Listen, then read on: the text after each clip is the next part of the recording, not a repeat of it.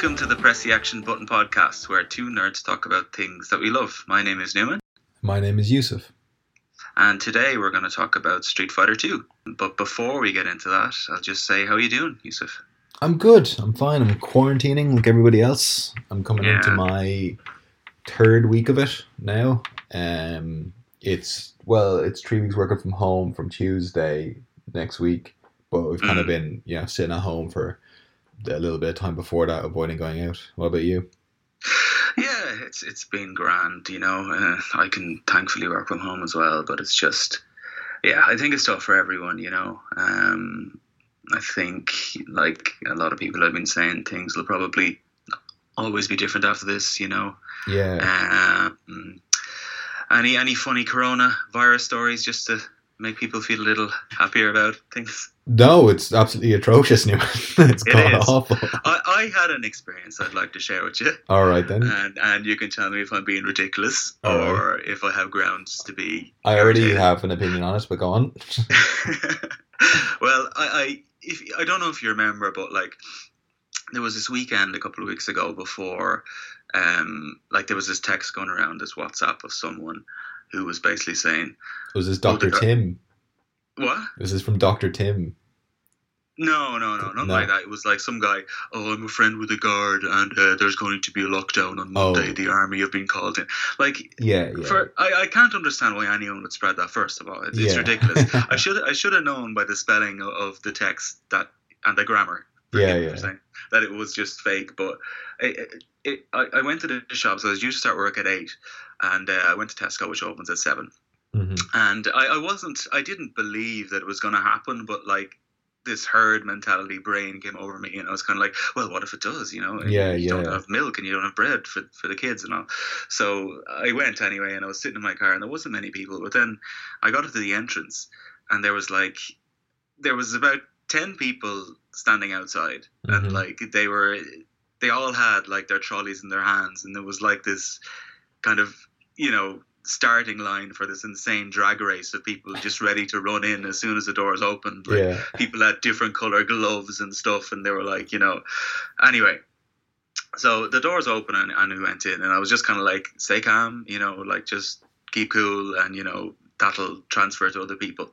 And it seemed to. And when I got in, I got like to the vegetable area, and I was kind of like, a guy who was trying to get through me, and I was like, all right, go ahead, and he was like, oh, thanks very much. Mm-hmm. So that was fine. But then after I got my few bits, I was like queuing, and the queue went all the way down the center of the shops, and I was probably in the queue for about 35 minutes just to get to the checkout. Shit. Yeah, and there was 3 checkouts, right? And so no, hold on, there was 2 checkouts, and this one line, as you approached, whatever checkout was free, the person went into it. Yeah. So there was this woman who was behind me, and she kept looking over my shoulder. I was kind of like, oh, what does she want? Like, it's obvious we're waiting for the line. She kept looking over. And then as I was the next person to go to the checkouts, there was 2 people at both checkouts anyway. But she looked over and she was like, why don't you go there? I said, no. I said, fine, I'll wait here. I can go, in this one. It looks quicker anyway. Yeah. So she went in front of me and went over to the other one. And I said, right, grand, fair enough. I think this is going to be as quick anyway. Yeah. Much. But then when one of the people working there was kind of like, oh, we're opening this checkout, can you move there? She asked me to move into this line. Right. And I said, grand. So as I was walking up, and hang on, she asked you to move into a brand new line, was it? Yeah, a brand new checkout open. And she told me to move because I was the next person in the line, and your one was already over there. Yeah. And anyway, I moved into the checkout, and she comes up behind me, and she says something. I didn't know what it was because I was kind of just putting stuff on, and she starts putting her stuff on the belt in front, like behind me. Right. And the belt is moving up, and it's like coming up to my stuff, and I was like, I'm trying to put my stuff on the belt, like I've stuff in my, my trolley. And she kind of pretended like she didn't realize, and she was like, oh, sorry. And I said, like, I wasn't a queue before you, and she was just, but like, and then she was having to hold all her stuff back down the belt. In mine, she was standing there holding this stuff for about 10 minutes as I was putting stuff on it, like, you know what I mean? Yeah. It's like, oh my God, like, absolutely no patience. But it was just, I think I have a reason to be cranky gone with this particular story. Do you agree? It's hard to know if she's like that because this is going on and she's panicking a bit, or she's just a bit of a dickhead. Yeah, you know what I mean? I think it was a latter. Yeah, because I mean, there's people like who always they kind of pretend they don't know there's a queue, or they don't know that there's stuff going on. And I think the older I get, the easier it is for me to be like, there's a queue here actually, and or like the line starts back there, and how quickly people go, oh sorry, and they'll get out of the way. But it's taken about 30 years for me just to be like, oh no, it's okay, it's not a big deal and stuff like that. But now I'm like, no, get away. There's a queue. I know. And like, there's that whole thing of like, people are saying, oh, you know, we're seeing such good in people at the moment. I'm like, yeah, we are, but we're also seeing the worst in people. That's you know true, what I mean? Yeah. Like, people like just going crazy. I when I was in the shops, there was a woman who was like in front of me, and no word of a lie, she had about 8 bunches of bananas in her trolley. Right. You know, and I was just like, who needs that many bananas? They go off, you know. Yeah, I mean, you can't keep them perpetually. Have you heard? It's just. Have you heard about there's the big massive uptake in people making banana bread? No. Yeah, it's just this weird thing. It's like there's loads of like searches for it have gone up massively and everything in this month, and they think it's because loads of people have like panic bought loads of stuff, and they bought loads of bananas, and now they're all going off in everyone's house. So everyone is just making banana bread. Because there's nothing else they can make out of it, so they're doing exactly that. They're buying bunches of bananas, they're all rotting in a bowl, so they're just chucking them all into banana bread to use them up. Yeah, it's really annoying. I'll tell you something else that annoyed me. Sorry, yeah, I know I've hijacked the podcast. It's supposed to be on Street Fighter 2, but just a quick one. I went down to Bull Island, which is in and about 2 kilometers from my house, maybe slightly more. It's definitely more, but go on. Yeah, so I got down there and I was like, okay, grand, it's 6:30, you know, there's no one around, it's the safest place I can walk because it's so wide. Yeah. Cars have blocked off the road down to Bull Island. Oh, right, yeah. Yeah, it's not for you though, really, that's the thing. It's just, it's trying to just make that point to stop everyone going. Yeah, but I mean, you know, that early and like that place, I mean, we're still supposed to get our exercise and stuff, but... Did you hear the guards pulled over Mom? No. Yeah, because she was driving down to St. Anne's Park with the dog in the back. Yeah. To bring her for a walk, and they were like, "You're not supposed to be coming here." And she's like, "Oh, well, I walked the last 3 days. It's quite close." Goes, yeah. You're not really meant to be coming in your car at all, so they stopped her. She was able to keep going on, but they kind of gave her a warning of it. She said she got out of the car and she felt like she'd been scolded. Oh God. Yeah. Look, it's for the good, I know, but it's just, you know, you have to be human at the same time, you know, during all this. But yeah, look, enough about coronavirus, because I'm just so fed up with hearing about it, and like this is probably exactly why we thought we'd do something. Yeah.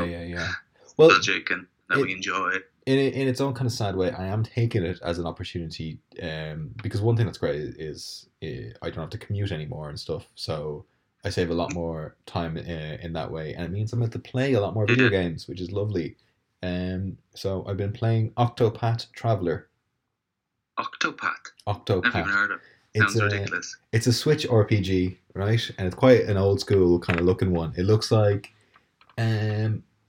maybe what's that called? Sword of Mana? Is that it? Oh yeah. Yeah, it looks kind of a bit like that kind of style of animation and character design and everything.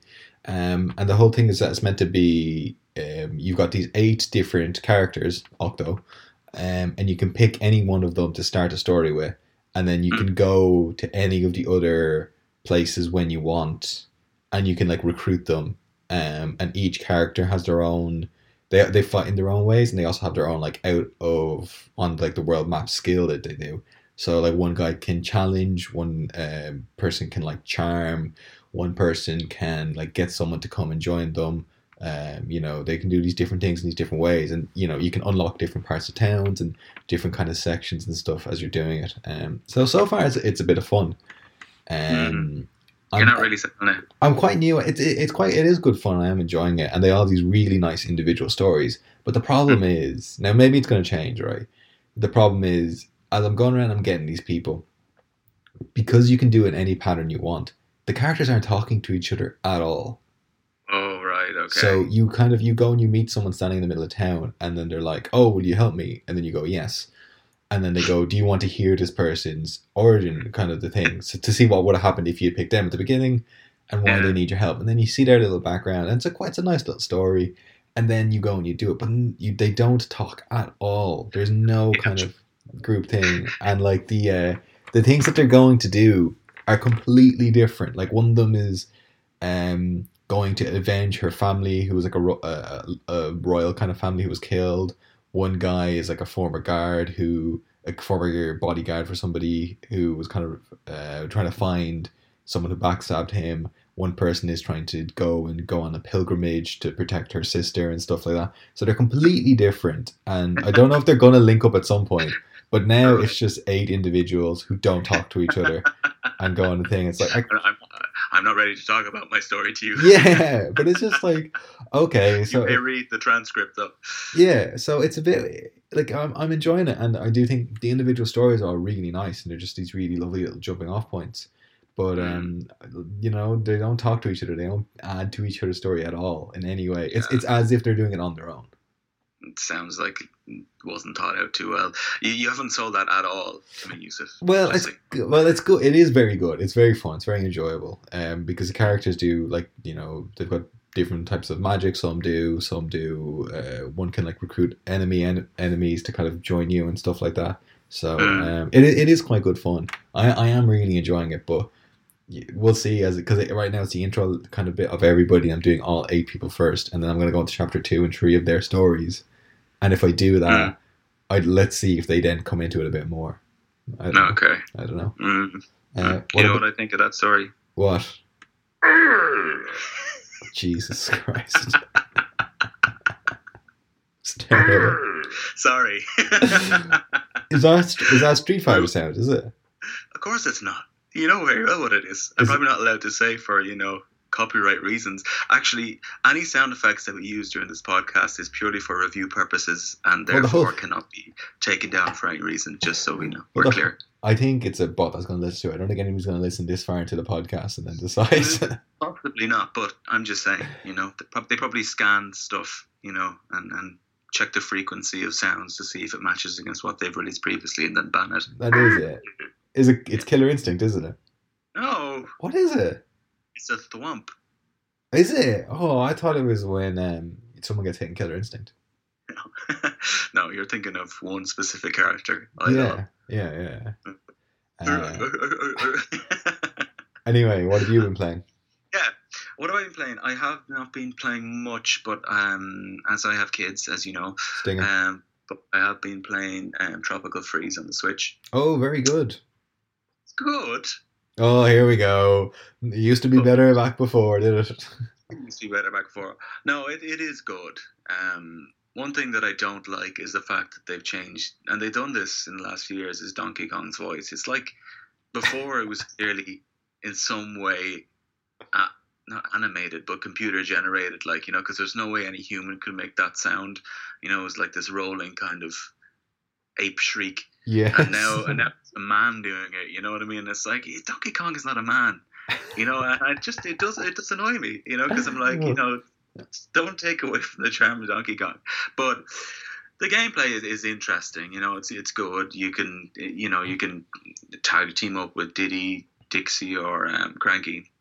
Really, with Cranky? Yeah. Is that who you pick all the time because you match up so well? Exactly. But you can't actually play as them. They're kind of like on your back and they do different things, like basically the same Diddy and Dixie, like help you float along an extra bit. Oh, okay. Cranky just kind of whacks down with his walking stick and causes you to jump higher, kind of like Scrooge McDuck did in DuckTales kind of thing. You know? Right, okay. Yeah, but it's okay. It's okay. It's like a reskinned Donkey Kong Country, isn't it? No, it's not like Donkey Kong Country at all. Really? I thought it was basically the same thing. I think that's a different game. I can't remember what it was. I remember playing one. I think that was Donkey Kong Country Returns. This is Tropical Freeze. I thought they just they remastered it for the Switch. No, I don't think so. It's definitely 100%. But it is good, and the boss fights are kind of longer than, you know, just your, you know, standard 3 hits on the head of the enemy and it's over, you know. Well, I mean, it's got to be pretty difficult to to make a game like that, which was originally a side scroller, and to make it relevant, because I mean, like Mario completely changed about 20 years ago, but Donkey Kong hasn't as much, and it kind of just stuck to its it would just went on the same kind of game but on different handheld formats. It doesn't need to change. It's perfect. You can't just do a side scroller for 30 years. It was a 3D Donkey Kong on the 64 and it was terrible. So, they tried. It didn't work. Let's go back to basics. But what about 3D Mario? Worked way better. Much better game. Because Mario is more agile. He's quicker. He's, Donkey Kong is a big ape who's slow. But you can make him quicker. He's quick in Smash Bros. Yeah. No, you're just grumpy. You don't like anything new. I say I finished Odyssey. It was good. Odyssey? Abe's Odyssey? Yeah. Oh, Mario Odyssey. Oh, right. You only thought it was good. You didn't like it. Thought it was good. Oh. I give it 7.5. That's a pretty good rating. 75%. Mario 64 was a 9.8. 9.6. I did think Mario 64 was better. But I was just having so much fun when I was playing Mario Odyssey. Yeah, it's fun. The one thing that I really liked about it was, when you can throw your hat on things and you turn into them. Yeah. That brought in lots of different kind of elements in gameplay that, you don't normally see. But yeah, I mean, I don't know, the levels were, in 64, the levels were also individual, they were also memorable, they were also different. And this, it was kind of like, I don't know, it was like, even like the food level, that was terrible. I don't know what they were doing there. I can't really remember it, to be honest. It's like where everything is food. And there's like this bird at the top of the mountain with a bowl of soup throwing stuff in it. Yeah. Why do you think that was terrible? Because it was just like, I don't want to look at food in the level. I want to look at, lava and deserts and... Why? Like, what's the point? What's the difference? What do you get that for? Because I don't want to be in an environment that I don't enjoy. And What, you much rather lava and deserts than food? Yeah, I mean, it has an ambience that, a pile of food doesn't. I mean, But hang on. What about if you're playing like Mario Party and you're going around like the Candylands and stuff? You're fine with that. Like them either? No, I'm not fine with that. I didn't like that either. And Mario Party is different because you don't actually explore the world. You're just on a board. Yeah, but this is so this should be better. There's more interaction with it. No, you want to interact with a fork. Yeah.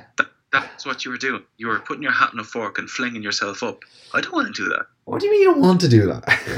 To do that? I mean, it's terrible.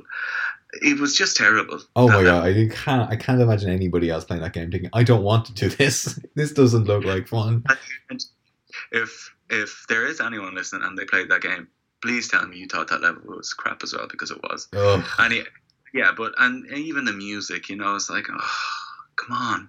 They Well, one thing I did like was when you kind of went 2D, old school Mario. Yeah, of course that's what you liked. You're becoming a caricature of yourself at this point. No, I just thought it was an interesting throwback, to his origins. But yeah, so anyway, that's kind of what I've been playing. I am enjoying the Switch. If I'm honest, I thought I'd enjoyed it a bit more. Yeah. But then I am mostly playing it as a handheld, so just so I can pick it up quickly and put it down. I quite like it for that though. I play a lot of stuff handheld. I do really enjoy it.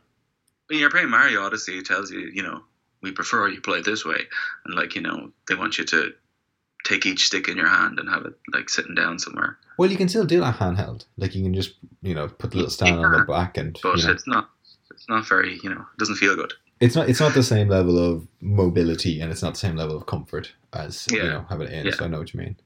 They should do 64. They should what? Then redo 64. Mario 64. Yeah, of course. Oh yeah, I think they are actually talking about remastering it. And they should. And doing it again. They did kind of add to it They did on the DS a while ago, and they added different characters to it and stuff like that. And I think they put in. Yeah, I don't think it was remastered though, was it? No, it wasn't. I don't know because that was like the DS, so that wasn't that much better graphics anyway. And stuff, yeah, I remember that. But anyway, Nintendo, please make that game. When you have a perfect formula, you don't need to mess with it. Just release that game every 3 years. Ugh. On a cycle. Why don't you just play that same game again and again and leave new video games people who enjoy them? Because I want to still be relevant to what's going on these days. You're not relevant. I am relevant. You don't like anything. Most games are just a nod to we need to have 10 chapters and there has to be this and that. It's like, no, just make the game. Absolutely not. Absolutely not the case. Absolutely not the case. No, it is. Well, look. Anyway, let's go to something that you like. A video game from 30 years ago. Yep, I'm already. I'm their target audience here. Yeah, you are. All right, so Street Fighter 2. Will I give the history of it? Yeah. Yeah, I just thought, one thing, just what when you think of Street Fighter 2, what are the images that come into your head? Like, what are the memories? Just the characters and the stages, and I mean, I know that's kind of the game, but just the characters stood out so much. They were really individual, all of them. Mm-hmm. That's what I kind of remember, and they were really colorful as well in their own way. I mean, obviously, Blanka's green and stuff like that, but the red of Zangief or the red of Ken's gi, or if you look at Dalton, where he's really yellow kind of robes that he was wearing and stuff like that. That's what I kind of picture. What about you? Yeah, I remember old school arcades where it was being played, and I always remember when it wasn't being played, the demo, not the demo screens, but the insert coin screens where they have fights going on and stuff, and both characters are jumping around and they're doing their grab attacks, Blanka's biting them, and I remember when we were living in China as well, there was this outdoor arcade, it was I don't know, I can't really remember that well, but I remember they had a Street Fighter 2 anyway, and I just remembered it was obviously a counterfeit because it was 10 times the speed of the normal Street Fighter, but I remember it was half the price of the official one, and I was oh, this is brilliant, I'm gonna get to play this twice as much, and then you're dead within 3 seconds because the difficulty's ramped up to just ridiculous levels. But I suppose there's a lot of that back in the day when it was kind of arcade games and do you know why Fireball Battle, when they used to have those kind of counterfeit ones, they would make them more difficult because arcade owners want you to keep dying and to keep putting money in again and again. Yeah, ridiculous. So they didn't like easy games. I heard about that, but but anyway, look, sure, why don't you give us the history since that's your shtick? Right. So the thing is, for anybody who doesn't know, Street Fighter 2 is usually the first kind of Street Fighter everybody pictures, because although it was a sequel, Street Fighter 1, or just the original Street Fighter, was a completely different game. So that kind of came out in, I think, 87 or 88, and then Street Fighter 2 came out in 91. Mm-hmm. And Street Fighter 2 is what we all imagine. It's got Ryu and Ken and Chun-Li and Blanka. And it's the kind of the beat 'em up, the 2-player beat 'em up that we know. And it was the first game that you could pick different characters that had different movesets and played in different ways as a 2-player game. It's the first time you could do that. So you could, in the first Street Fighter, you could only pick Ryu or Ken, and they were just different skins of each other. They did the same thing. They were identical. But interestingly, even in that first one, they had the Hadoken, they had the Shurapa, so they had some of those things that you saw becoming normal, and they had some of the characters that did move on to the later ones, and some that were in that very first one that they then brought back years and years later, that weren't in Street Fighter 2. So Street Fighter 2 came out in 91, and it was quite different from the first one. When they first tried to remake the second Street Fighter, they made Final Fight instead. Because they were just look, this is a far closer to kind of game to what it was. That sort of scrolling Streets of Rage, kind of Double Dragon kind of thing. And then they were look, let's try and make this completely different. And when they went to make it, they did it with the intention of making a completely new game. So they didn't know how to define as a genre. They didn't really know what to do, which was good because they broke a load of things and they did it for the first time. And also, if anybody's thinking, oh, I played Street Fighter 2 and they have a different view of it, a different memory of it, that's because I think they released 5 different versions of Street Fighter 2. Yeah.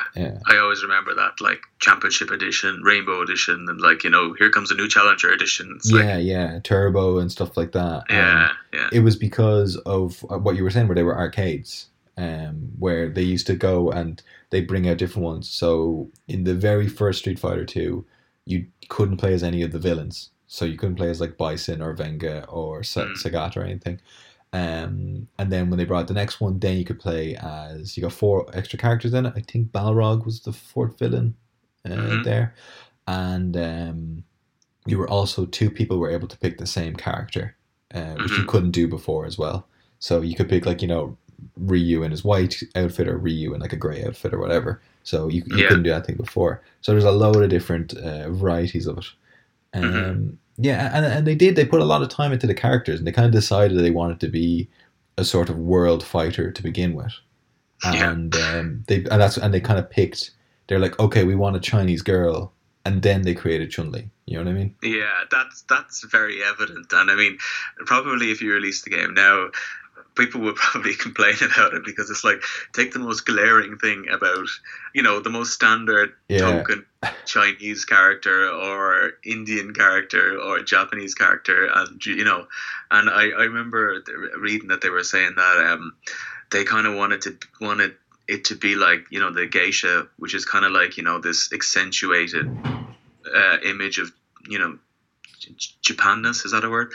And they kind of wanted to do that with the other characters as well, just kind of make them just, completely their nationality, and that was kind of it. Yeah. Well, I think one thing is, you were kind of limited to it in its own way, because, I mean, you only had a certain amount to play around with. You only had a limited color palette and a limited number of pixels you could put on a screen. So if you're like, look, we need someone to look like they're from this part of the world, and they could go and they could do it. And I mean, it kind of gets tricky, because it's like, it is a representation of other places and people, which is good, and they've got music which is kind of based on their kind of thing to kind of create the idea of it. But it's like, how do you make a place seem like it's from a different part of the world without being stereotypical about it? I tell you how you do this. Okay, I got it wrong on my first go.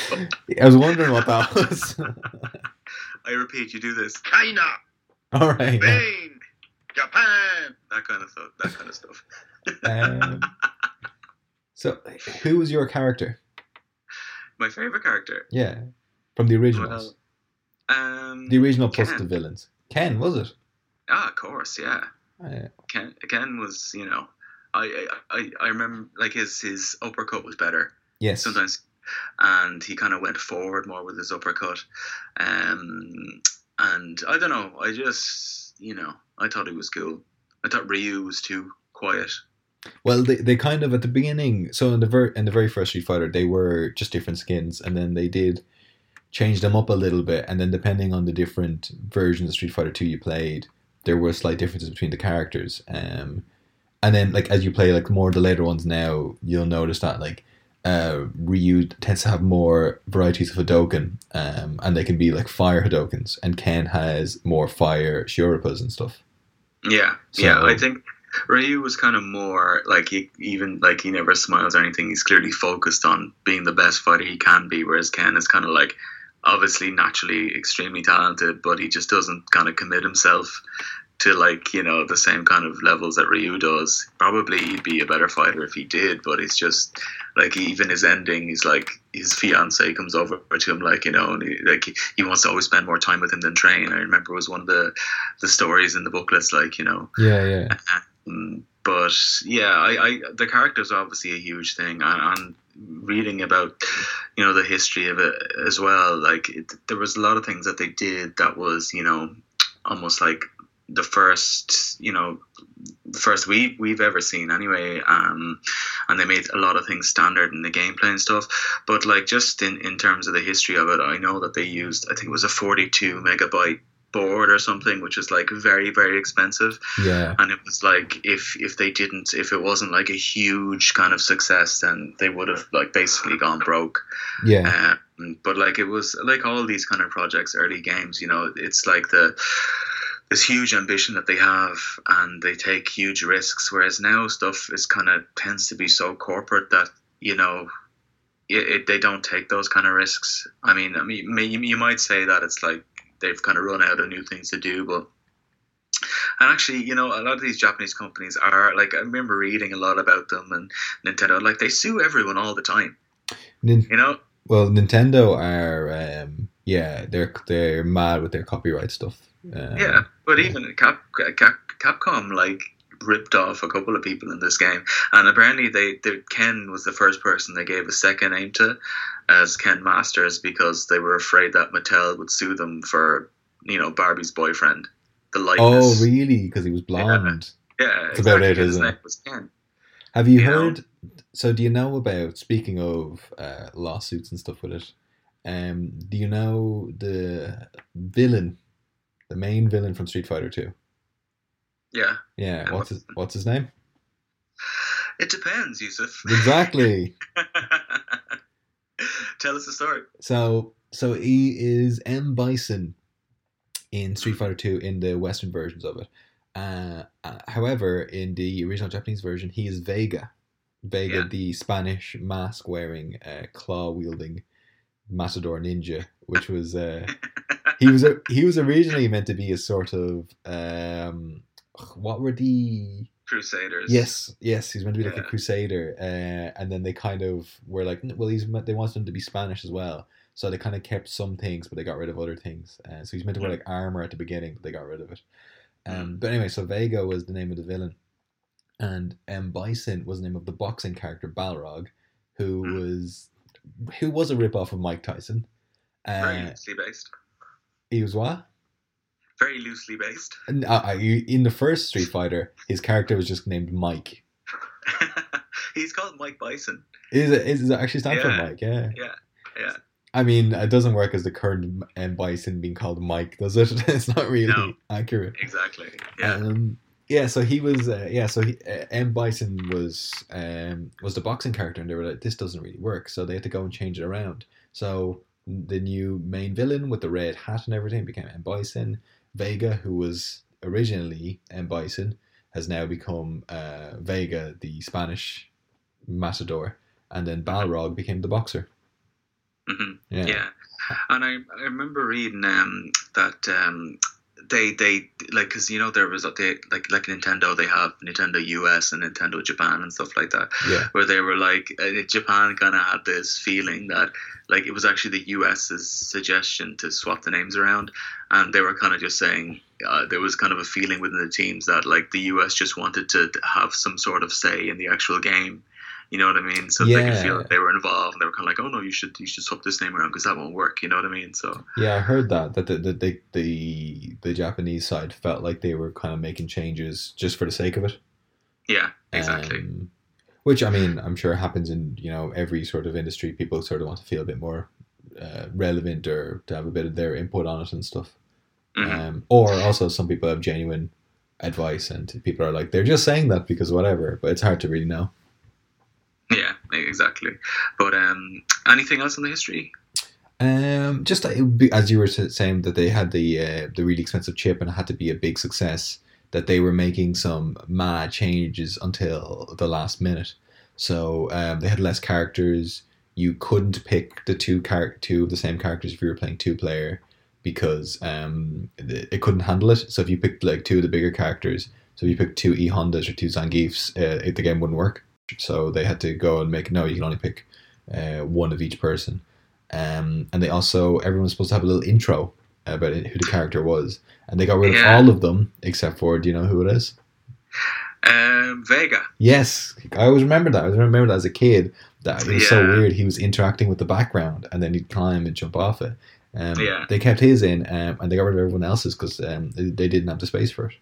Yeah, and that was actually something that they did that I'd never seen in the game before either, was the fact that Vega can interact with the backgrounds. He can climb the cage and then jump on you, as well as like the really enjoyable like he can break through crates and barrels and stuff when you fall into them. They smash. But I always remember the backgrounds. They were so just iconic, like Dhalsim's with the elephants. Like there's just stuff that's burnt into your brain, Yeah, E Honda's The Bathhouse. Yeah, that's brilliant. I love that. Is it just me, or I always felt that if Ryu put on a load of weight, he would be Honda. Oh, he does look like him, doesn't he? Yeah, there's some likeness there anyway. I think they've got massively exaggerated jaws. Yeah. You know what I mean? Yeah. Big chins on them, especially in the later ones. Ryu looks ridiculous in later ones. His face looks like a bicep. It does, yeah. So what else have you got for us, Yusuf? So, just a couple of things about the characters. Originally, Dhalsim's super stretchy limbs was a joke, and they thought it was funny. Yeah. And then they kept it in. Same with Blanka being green. Yeah. He was meant to be just kind of a wild animal character. Jesus Christ.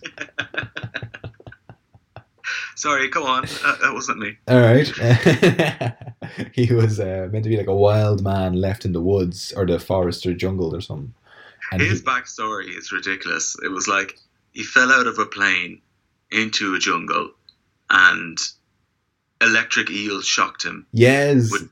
Which caused him to mutate into Blanka. I mean, I kind of rather that than the Street Fighter film, which had him in the being an experiment.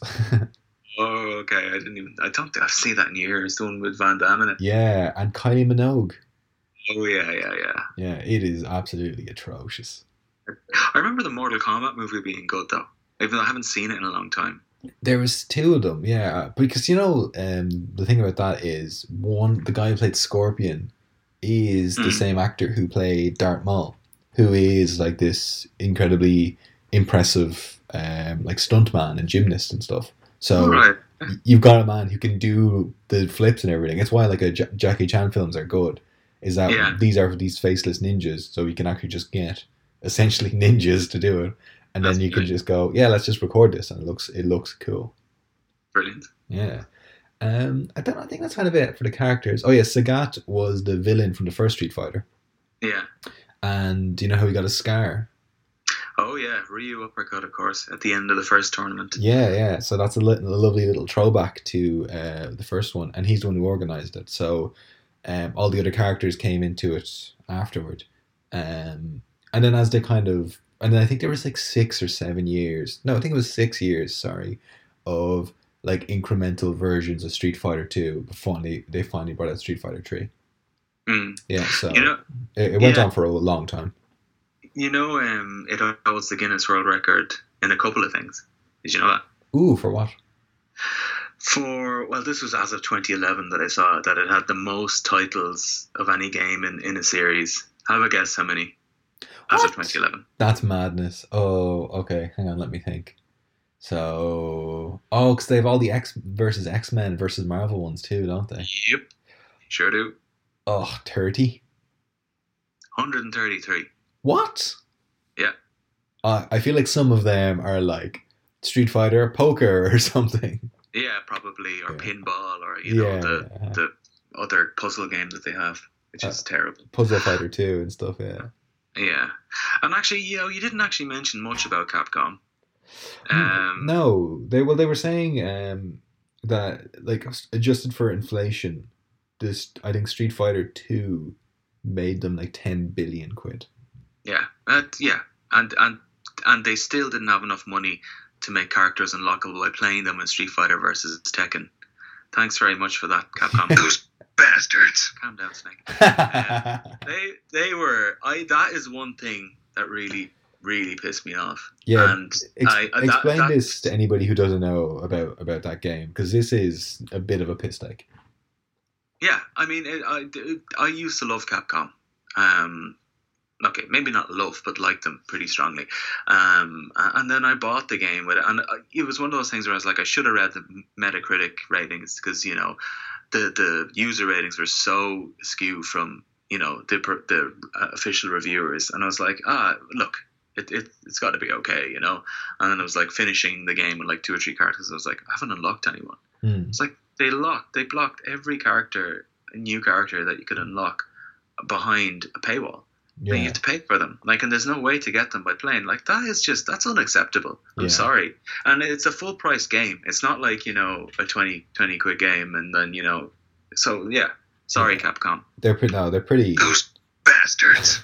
They're pretty scummy. I don't like the idea of doing that. I mean, it's fair enough if the game is, you know, if the game's quite cheap, or if it's later DLCs that they do. But like you were saying, you don't even need like an internet connection for it. Like the characters are on the disc. Exactly. So it's like, you know, you need an internet connection just to pay them money, not even to get it off. And it's like, that's not okay. It's terrible. And then I didn't like what they did when they tried to change your man Dante from Devil May Cry as well. It's like, oh, he's a rock star now. You know what I mean? It's like, oh. Oh, I feel like a lot of people had a real hard time on that just because he was. He no longer had like the grey or the silver long hair. Yeah, no, but he was always like that. He always had all the guitars and stuff. He didn't. Not in the first game. The first one, in his offices, there's guitars all over the wall. No, I don't think that's the first one. Is it? Yeah. You sure? Yeah, defo. And in the second one, which is like the same kind of Dante and stuff, he has like, I think he has a guitar as a weapon. Ugh, it's terrible. Yeah, he was always like that. It was always ridiculous. No, but I mean, they're a bit, they have done some stuff like that, which isn't, you know, I don't like the idea of it. I mean, like, come on, like if you're paying for the game and you're getting the full game, you shouldn't have to go and do it to unlock that. Because I mean, that, you know, there's not a huge amount of replayability on a one player fighter game anyway. You know what I mean? Exactly. Exactly. The fun is to go and play and unlock the characters, and then, you know, you play through it again with that character, and then you learn their moves and everything. So it was, you know, if you take that away, it's not good.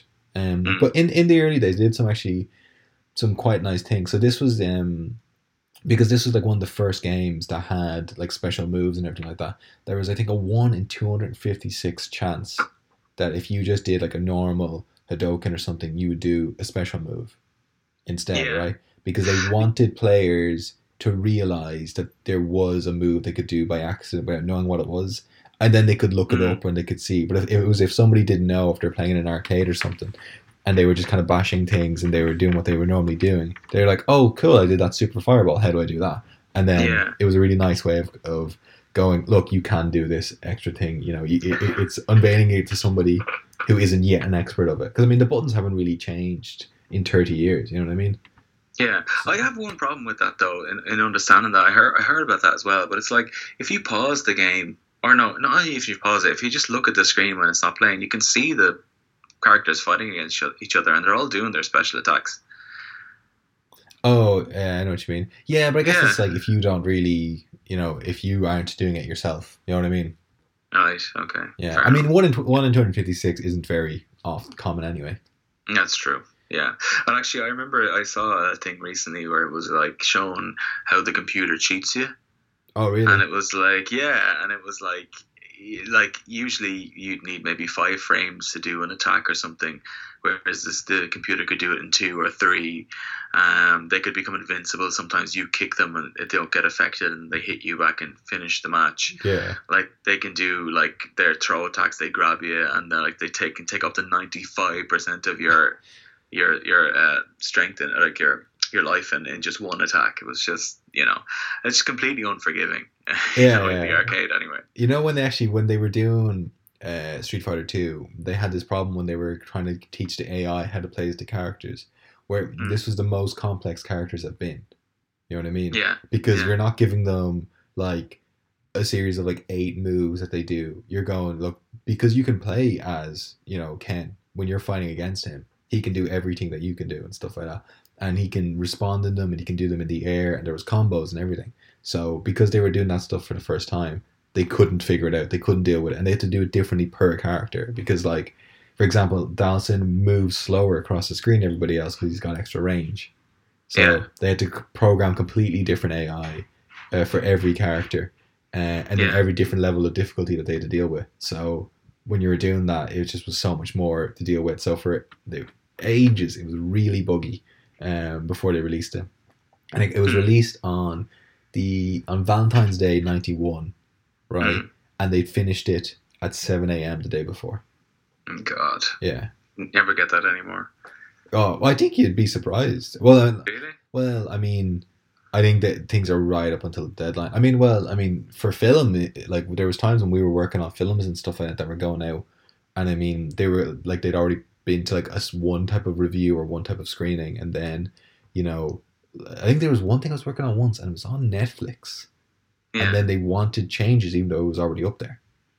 Oh God. Yeah, they realized something afterward, and then it's just like, yeah, it's already out, so you need to do this now. It's like, oh. I don't understand that with a film or a series, but like now they can roll out fixes after the game's release, you know, because of the internet and all. But I suppose back then they didn't, you know, when Street Fighter 2 was out, it was like the game is the game and that's it, you know. Yeah. Well, maybe they had a bit more flexibility in arcades, but yeah, if somebody goes and they buy a game, that's it. It needs to work. You know, and I mean, I know there is, and I get annoyed as well that, you know, you buy a game and then day one patch is like 60 gigs and stuff, and you're like, this is, you know, I have to sit here for hours and wait for it. However, the more complex something is, the more likely something will go wrong. So it's not a thing of they're just lazy now. It's a thing of you don't know what's going to happen when 1 million people are playing online, because that's never happened before. Fair enough. Yeah, it still doesn't seem to stop some companies from releasing broken and half-finished games. A-Square. Yeah, they do. They absolutely do that. Yeah. Did you hear Last of Us has been indefinitely delayed because of coronavirus? What has? The Last of Us Part 2. Oh, really? Yeah, it was meant to be coming out quite soon. But the problem is they're having the same problem that Square are kind of having, where they're going, look, the games like Final Fantasy VII is remake is finished, and some people have it already. But they're like, we don't know when it's going to be distributed everywhere. So they're quite worried about that. So they're asking people not to post anything. But they were saying that they know delays are going to get worse in some parts of the world for Last of Us. So they're like, how are we going to release this? So they've decided that they're just indefinitely going to put it away until they can release it everywhere. Nice. Yeah. Well, yeah, that's a shame because, I mean, obviously right now people could do with a bit of escapism, you know. Yeah. But look, I guess we're all affected, but we're not supposed to talk about the coronavirus. Yeah, sorry. Okay, so is there anything else you wanted to add, Duck-chan? I think, well, for just going back to the first Street Fighter, that was the first game that had a 6-button input. When it first came out in the arcade, it had the joystick and 2 massive buttons that had different levels of sensitivity. If you hit it harder, the character would do like a strong punch, right? Yeah. And people hurt their hands hitting it so hard and stuff like that. So that's when they got rid of it, and then they brought in the 6-button thing that we're all used to in arcades, which allowed them to work with the way the new Street Fighters are meant to work. Yeah. I remember. You know, I think a couple of things that, you know, were kind of unique to this game in terms of the gameplay was, you know, you had your 3 level of kicks, your 3 level of punches, you had your special moves, and then you also had stuff that you kind of take completely for granted now. You don't think about it, but, you know, like blocking, low blocking, yes, high blocking, and like you could break through it with the you know, mid punch and stuff like that. It was just really, it was never done before. Yeah. And the jumping as well. I always loved the way you could jump further back than you could forward. Yes. You know, you don't think about it, but it just really adds to it in some way. You know, you can quickly get away. But I remember reading that, like, one thing that they were saying is that in Japan and in Asia, like, people typically had a more conservative fighting strategy, whereas like they would block and wait, whereas in like the US and Europe, like it'd just be full out attack all the time. Yeah. Which I just found funny.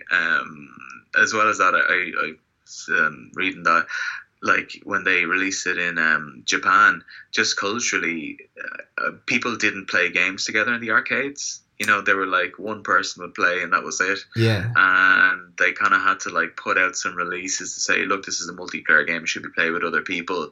And like, obviously, like the commercial department was behind that because, you know, if you're making 2 coins instead of 1 per game, you know, it's better for business. But I just found that interesting, like culturally, how things can be, you know, so different to how you sell well and, you know, how people approach the games. Yeah, well, I mean, it's a good point. I mean, it seems like such a a Japanese game. I mean, I know there's quite, there's like Guile is a bit of a face of it as well. And he is, he is Mr. America in it. But it seems so Japanese. Panic boom! I knew you were quiet for too long. You were looking for the button. A little late there, sorry. Like Ryu is like he's meant to be the main character. He's meant to be the starting character. He's the easiest to do the basic moves with. But that it did do so well everywhere else, and that exactly arcade owners would love it, because if I was playing you and you were much better than me, I still had to keep on putting more money in to play against you. Yeah, exactly. And people got less annoyed when they got beaten by a person than a machine, because you weren't going, oh, the game's too hard, or what you were saying about the way games can cheat, like they can go act again a few frames quicker, which is is quite a big deal. Yeah, especially as people get way better at these games, it's insane. But you will keep doing that if I know you're just beating me again and again, because I'm like, well, you're not this program that's doing it. No, it definitely brings more of a level of fairness to it. But I remember there was always like tournaments and stuff. You'd always see Street Fighter tournaments or Tekken tournaments in real life. Which is really great. That some people can feel, oh, there's some good to me playing this game. I can actually win something. Yeah. The prize not be money. It's just it was like it kind of created this whole. Well, I guess it basically was one of the main game that started fighting games the way they were. It was a big reason why Mortal Kombat came out the way it was. Yeah, it was that came out in '92, and they were encouraged by this, because this is the first time where as I was saying, well, as you were saying, the first time that there's combos, there's different levels you can attack with, there's different special moves, you can pick different people that did different things, and it felt like a different kind of strategy and stuff, and it did birth these things as far as we're concerned. It did take some things from other games, but this is the first. This is definitely the first of its kind. And did you know that that there was like a combo system where some moves, if you did them in a certain order and timed at a specific time, would make follow-up moves unblockable, and that was actually a bug that they didn't get to take out. Really?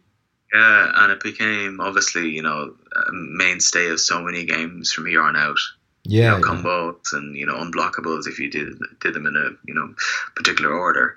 It's just, I always find that so interesting when it's like they have so many plans and structures. Then a lot of the things that kind of make things to that other level is stuff that happens by accident. Yeah, well, it's the things that creating something that seems simple and straightforward, and by its nature, it does seem, well, nowadays anyway, it seems like a really simple thing. Two people fight each other. You know what I mean? Some are faster, some are stronger, whatever. But to make that work, to make that fun, to have the right level of challenge, there is so much work that goes into it. Like, I mean, to plan out and go, okay, look, Zangief is stronger, but he needs to move slower then. But he can't move so slow; it's frustrating. Yeah, and he can't be so strong that it's unfair.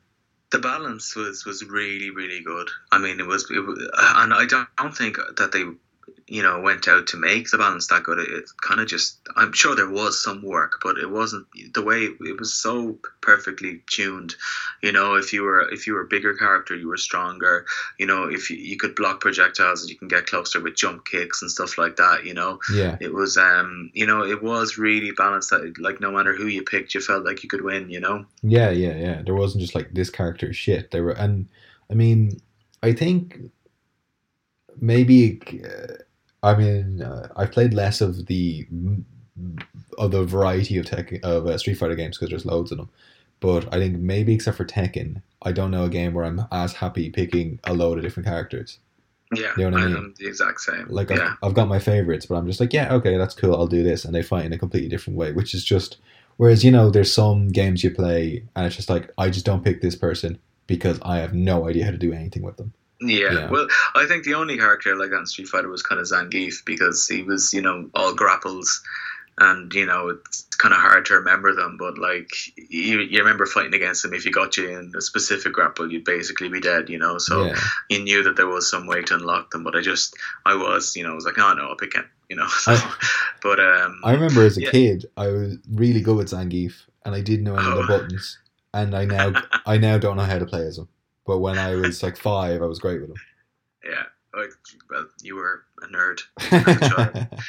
But moving on. Okay, so I'm going to move on to something that I enjoy most about this game, which things that I enjoy most in life, which are sounds, and old sounds, and music. But I before I get into the music, I just I don't remember kind of a game where you had a lot of the characters that would talk in the same way, and there are things that I find so satisfying with just the way they're said. I don't know any other way to say it, but like I'm gonna play a few clips of the announcer here, and just how enjoyable they are to my ear, So China, Spain, Japan, my personal favorite, USSR. He's just so stern in the way he's saying them. But as I was kind of getting a few of these sounds, one thing that I did notice, and let's see if hold on, listen. USSR, yoga flames. Oh, it's the same voice. Exactly. Yoga fire, USSR. There's one version of it where when Guile is doing a sonic boom, it's not the really quick, aggressive one that you have there. Sonic boom. That's still him. That one is. But there's one version of it. I don't. It was one of the Street Fighter 2 versions. There's so many of them where when he says it, he just says it exactly like the announcer, with no aggression, with no speed. It's just like sonic boom. Yeah, it's brilliant. It was like they obviously got this guy to do a couple of jobs, and I'm not sure if this is him, but what do you think? I don't know. That could be anything. What about this? I think that's him. No? No. That is one of my favorite sounds ever. I mean, in anything. It goes through my head all the time. Like I'd be walking to work or just, in the gym and just goes through my head. And this was I don't know why. It's just, I just love it. I absolutely love it.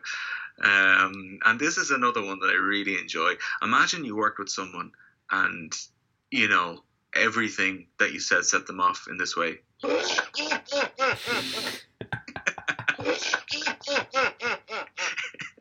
It's such a hearty laugh, you gotta love Zangief. Actually, I heard that did you know that his original name was like the Vodka Grabowski or something like that? No, I didn't hear that at all. Yeah, his first name was Vodka. Oh God! Like such a caricature of someone Russian. Yeah, so that was. But apart from the really enjoyable sound effects, the music was also really, really good. Probably one of my favorites. By Yoko. What was her name? I bet I got it right. Shimomura. Yeah, Yoko Shimomura. Right. She. Just a bit of history on her. She was apparently, she trained in this kind of prestigious, musical school that her parents paid for, and but she was also an avid gamer, and she wanted to make video game music, and at the time it just wasn't respected at all. People wanted you to be playing in orchestras and all this kind of stuff. Yeah. From scores and stuff, but she just loved it so much that she went for an interview with Capcom, and she got the job and she accepted it. But she did all the music in this game apart from 3 songs. I think one was Sagat's, one was Here Comes a New Challenger, and I can't seem to remember the other one. Do you know why she only did everything other than 3? I don't know. Why other than 3? Because she left. Really? Capcom to go to where? Square?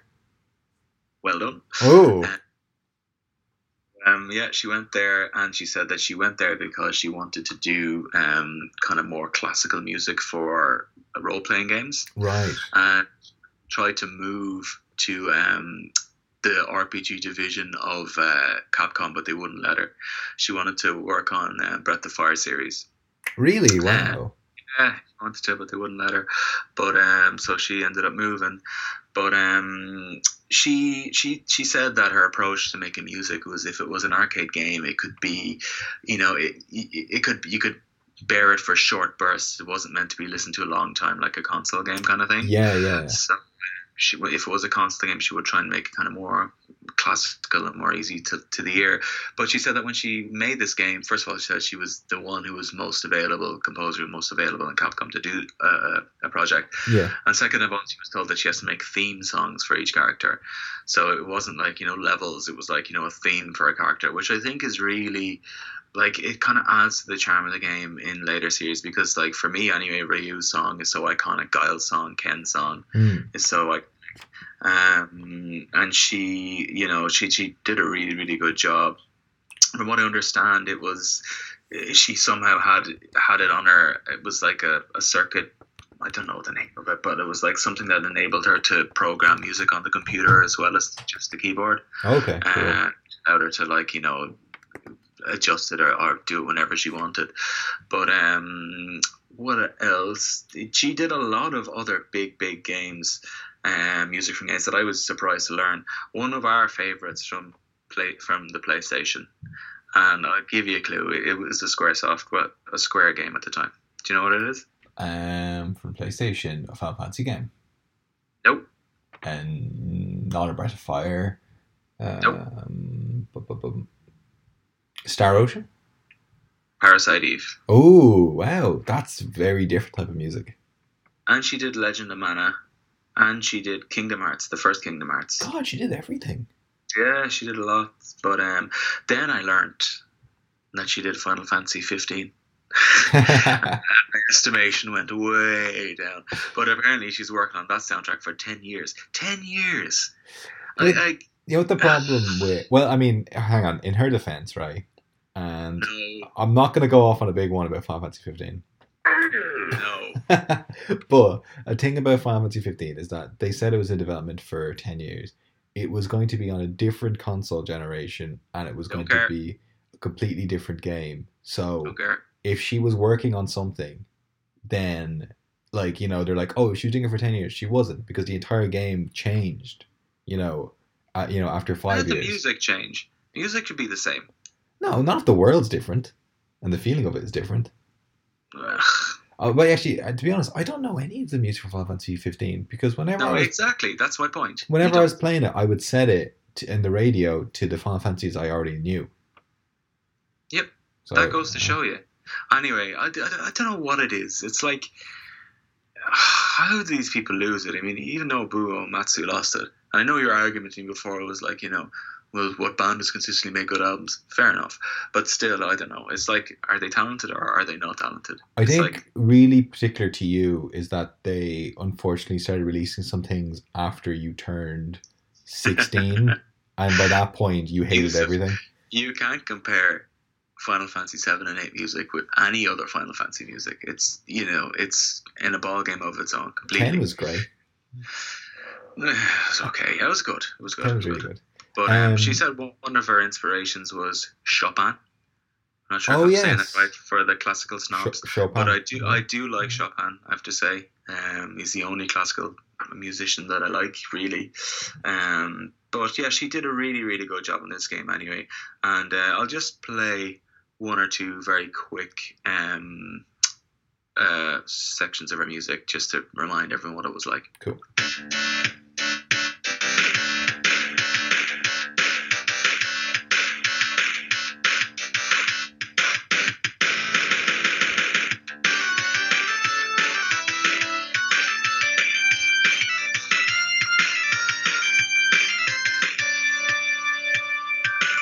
That was the opening theme, which I think everyone that's played it remembers, like, so exciting and energetic. And then we have player select. That's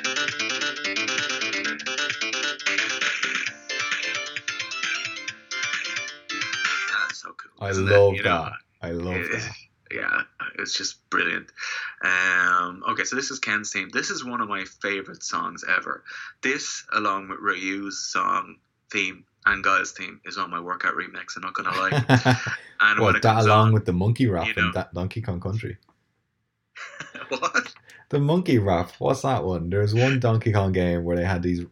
It was like a monkey kind of 90s. Remember they did like every 90s thing had like a rap music version of it. No, I don't remember that for Donkey Kong. I remember that would definitely be on my mix if I knew that. I remember one time you were like on like an exercise bike and you were just like bobbing your head along. You're like, come here, listen to this, and it's just loads of monkeys grunting. It's like it's so annoying. Oh, that's right. Sorry. No, I do. I mean, I listen to terrible. People will think the music I listen to is terrible. I listen to music, Japanese idol music of like 42-piece Japanese schoolgirls singing. You know, I have daily mixes, and like my first daily mix in Spotify is usually nursery rhymes because I play them to my daughter when I'm putting her to sleep. Yeah. And number 2 is strictly video game music. Number 3 is strictly Japanese music. So but I love it. I just love it so much. But anyway, here's Ken's theme, as I said, on my workout remix, and it actually makes me work out much better when I listen to it. So here you go.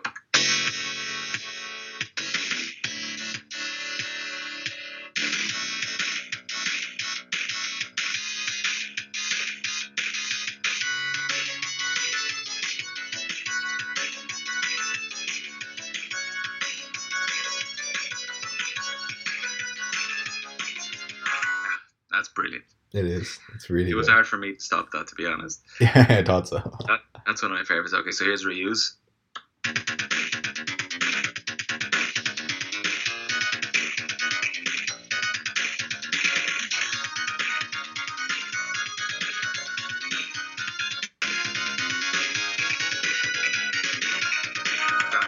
That's fantastic. It is it's a great song. Yeah, and that theme, I don't know if you're familiar with like overclocked remixes. Have you heard that? No. Oh yes, like, I think you did tell me about them. Yes. Yeah, where fans like remix songs and like they update them. But like I've heard so many excellent like remix versions of those two songs, and they're just, I don't know. There's so much energy to them. You know, I don't really understand what it is. But anyway, I know what you mean. It's quite difficult to, and maybe that's not great for a podcast. It's quite difficult to put into words about why those seem so different, and I don't feel like just going, no, it's just nostalgia, because you know it's not every game that I played for back then, because you know what I mean, like even if you take just something like the Tetris song, which is like, you know, a classic kind of game song and stuff like that, but you know, just the track from these like characters, it's just, there's something extra there, there's something which resonates with people better, that sticks around people's minds better, and you know, it seems like it's more to just going, oh, you know, we just liked it more because we were kids and everything was great then. It's like, no, it is excellent music. Is. Yeah, I don't know. It's like one of those things when I hear that song, it makes me want to get on a treadmill. Not a treadmill because I hate running, but you know, on a bike or something. And then it's like also when I watch a rugby match, it makes you want to lift weights. You know, I don't know what it is. It just builds you up inside where you're like, oh, I have to get a release or something. You know what I mean? Yeah, I get you. Yeah, but okay. So this is the last song I'm going to play. This is Guile's song.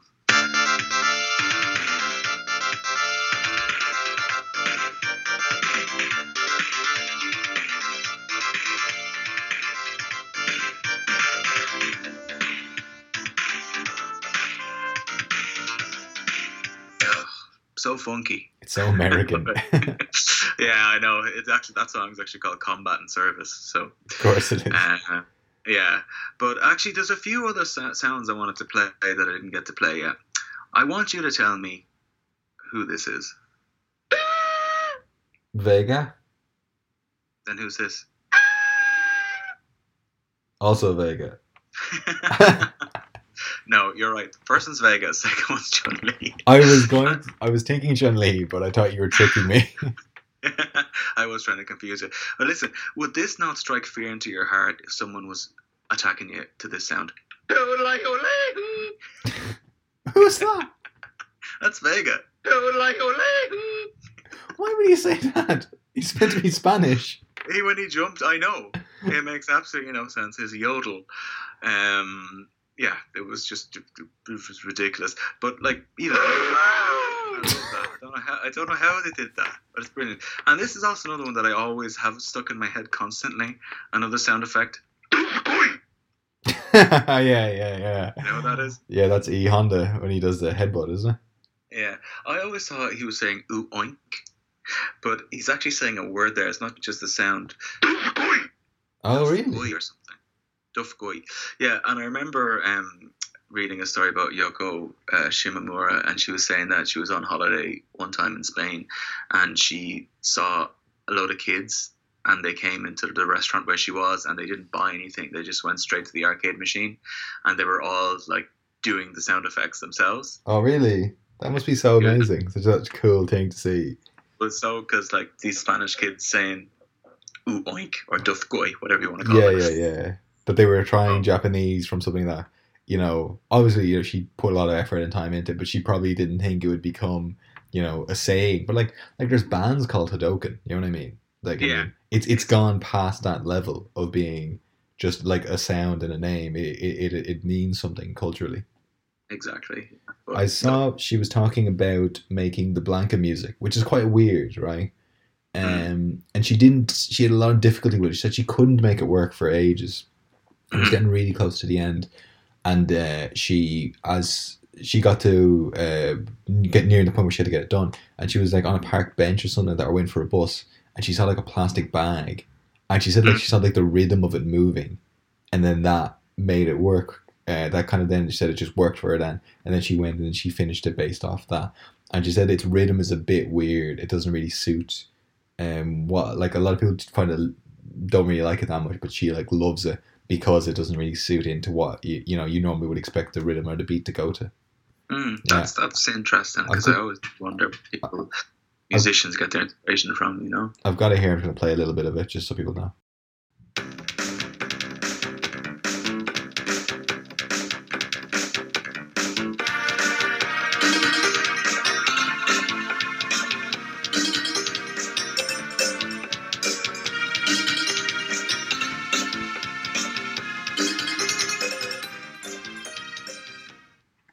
Yeah. So it's a bit odd. It doesn't really suit into the other ones, but she was trying to do like, kind of pay homage to Brazil and South American kind of music and stuff like that. And she thought that's what worked for her, and she had a lot of difficulty doing it. No, it is one of those songs that you remember, because Blanca is kind of like this edgy character who's kind of, obviously he's a feral man. I don't know, but he's terrifying. Like, the way he would bite you. I remember as a kid being like, oh my god, he's biting him. Yeah. And I remember Zangief used to bite you as well, and that was even worse. Yeah, because he's just crazy. Like, he was or vodka, whatever his name is. It's not good. That's because of The Simpsons, but it's near to that. But I think all in all, just a brilliant game. Like, started the fighting kind of genre and the way it is now. Made characters that are still going now 30 years later. It's so enjoyable. Brought people together. Brought people into this world of Street Fighter that was just, one of those things that probably kickstarted lots of kids' love of games. Yeah, I think so. Well, I mean, it was, if you love Tekken, if you love Mortal Kombat, if you love, to an extent, Smash Bros, although it plays very differently, this was that first thing. And and Ryu and Ken are in the latest Smash Bros, So it's just, it created that thing of combos and that feeling of, delight and fear when you're really low on health, and you just get somebody in a move at the end, or you just pull off an unblockable, or you just get a couple of combos working in the right way. This is the first game that created it. It created it in that way. And it did take some things from older games, but none of them played like this. So everything about beat 'em ups and not beat 'em ups, everything about these 2-player fighting games that we love, it started from Street Fighter 2. Yeah, and one thing actually you reminded me there is that Yoko Shimomura did was she pitched the idea that when the character is low on health, the music speeds up. Yes. And I forgot about that until recently. I was like, that it's like desperate, like, it kind of, you almost feel like the characters are moving quicker after that, but they're not. Yeah, it's just like energy's low, the music's quicker, you're like, But look, we're going quite late here. This is a long enough podcast, so I'm gonna get to my favorite section of the podcast. Right, let's go. Which is the quiz. Okay.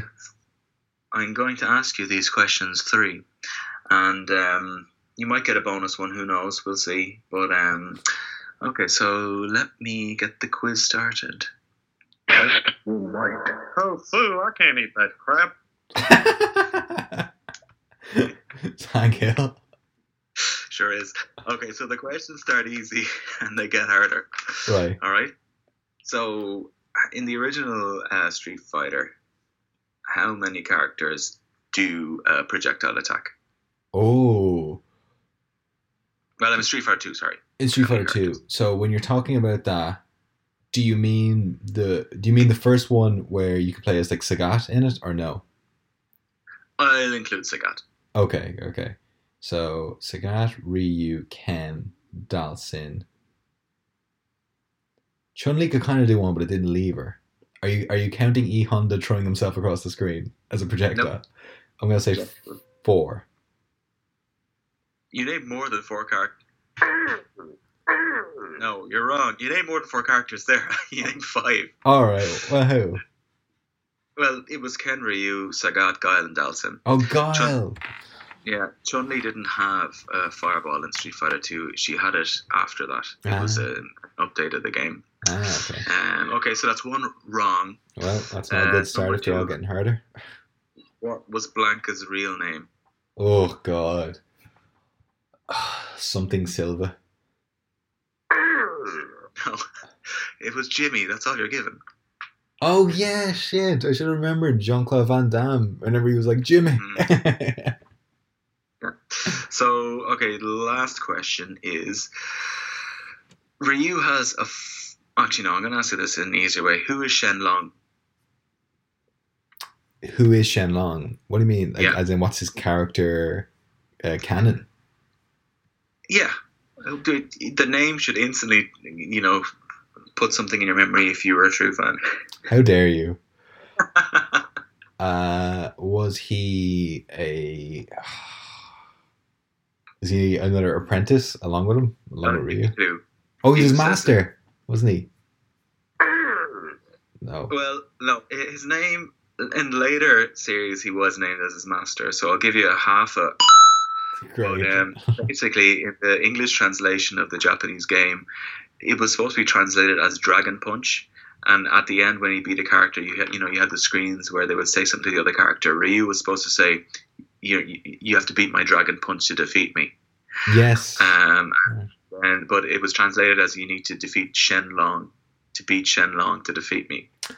It was just translated incorrectly, but so it stuck, and I think they actually added him in another game, like in the future series, because it became like such a cult fact of the game. But okay, so let me see. What have I got here? Okay, I'll tell you what. I'll give you a chance to redeem yourself. So we're going to say you failed completely. Right, great. Unless you're going to answer this. Let me see. You can't let that happen. Sorry, that's the wrong one. Oh yeah, here we go. Since I'll be the only one who knows what really happened, I'll have more bargaining power when it comes to discussing my bonus. That's right, Nikolai. It's the bonus round. Oh, Jesus Christ.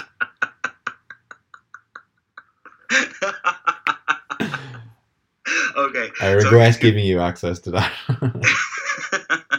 So here is a sound from another game, and it is a Capcom game.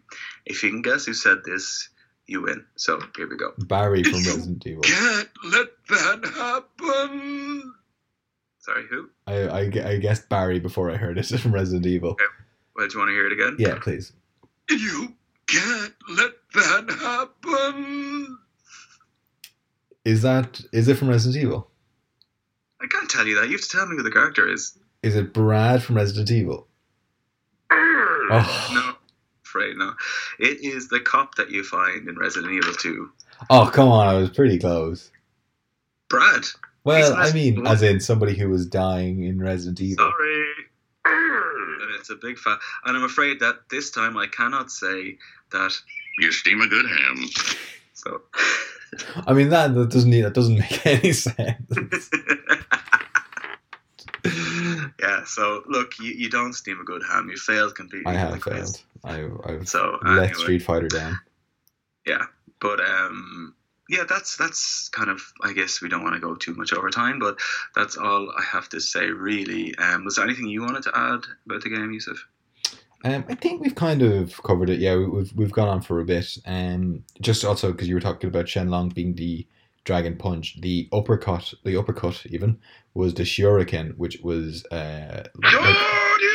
thank you. Welcome. Was for Rising Dragon Fist. So I don't know if that was initially meant to mean the same as Shenlong in it, or if he meant a different move that he does. I'm not sure if something was lost in translation there, or if if Rising Dragon Fist was culturally kind of appropriate, not culturally appropriate, culturally changed to make sense. Possibly, yeah. I don't know. Anyway, I don't know. Yeah, I think that's it. That kind of covers it really. Yeah, I think so. I'm really happy they moved away from the original Street Fighter because it wasn't fun. It did quite poorly. Well, some ratings rated it quite good. Some gave it pretty bad. But I'm not sure how much of that is people looking back and thinking it was the start and it did have a lot of good things in it. But yeah, for what Street Fighter 2 became and then it is now, it is really, really good fun. Sure. Also, there's one thing I want to go. So this is just so we're not really talking about the original Street Fighter because it wasn't it wasn't really what the game is that we all know. But some of the characters that were in the first one, right? Do you remember Birdie in the later Street Fighter characters? No, not at all. Birdie is like this mad, massive character. He's he got like a weird, huge kind of mohawk on him. Oh, I think so. Yeah. He's in the first Street Fighter. Oh, okay. Yeah. So a load of the characters that you would kind of forget about, they were there, or they were kind of skinned, or they were changed. There was a guy called Geki who was a claw-wielding ninja. He kind of became Vega from the looks of things. He had a claw and jumped around a bit like him. And then Eagle, do you remember Eagle? No. Yeah, so he's got like Kali sticks. There's kind of those martial arts sticks that you use, like the shorter ones. So he was in the first one as well. So so they kind of got rid of a lot of them for Street Fighter 2, but I think they did it right because I don't think like Birdie or Eagle or anything are quite as iconic as the roster that we did end up with. Yeah, no, definitely. I think now the characters are so much. Well, after Street Fighter 2, they were so iconic and they were so individual. I never took the characters in much of the series after. There was a couple like Skullomania and stuff that I enjoyed playing with. Yeah. I actually love Street Fighter EX Plus Alpha. That's probably my favorite Street Fighter. That was a game that really made your fingers blister. That was a brilliant game. Yeah, it started. I think that was the first 3D fighting game. But anyway, we're not talking about Street Fighter EX Plus Alpha. So yeah, thanks for listening. If you are, if you have any questions or you want us to do a game that you recommend or something, our email address is presstheactionbuttonpod@gmail.com. I think that's the only channel we have of contact now. So anything else, Yusuf? Yeah, no, that's everything. Yeah, please get in touch.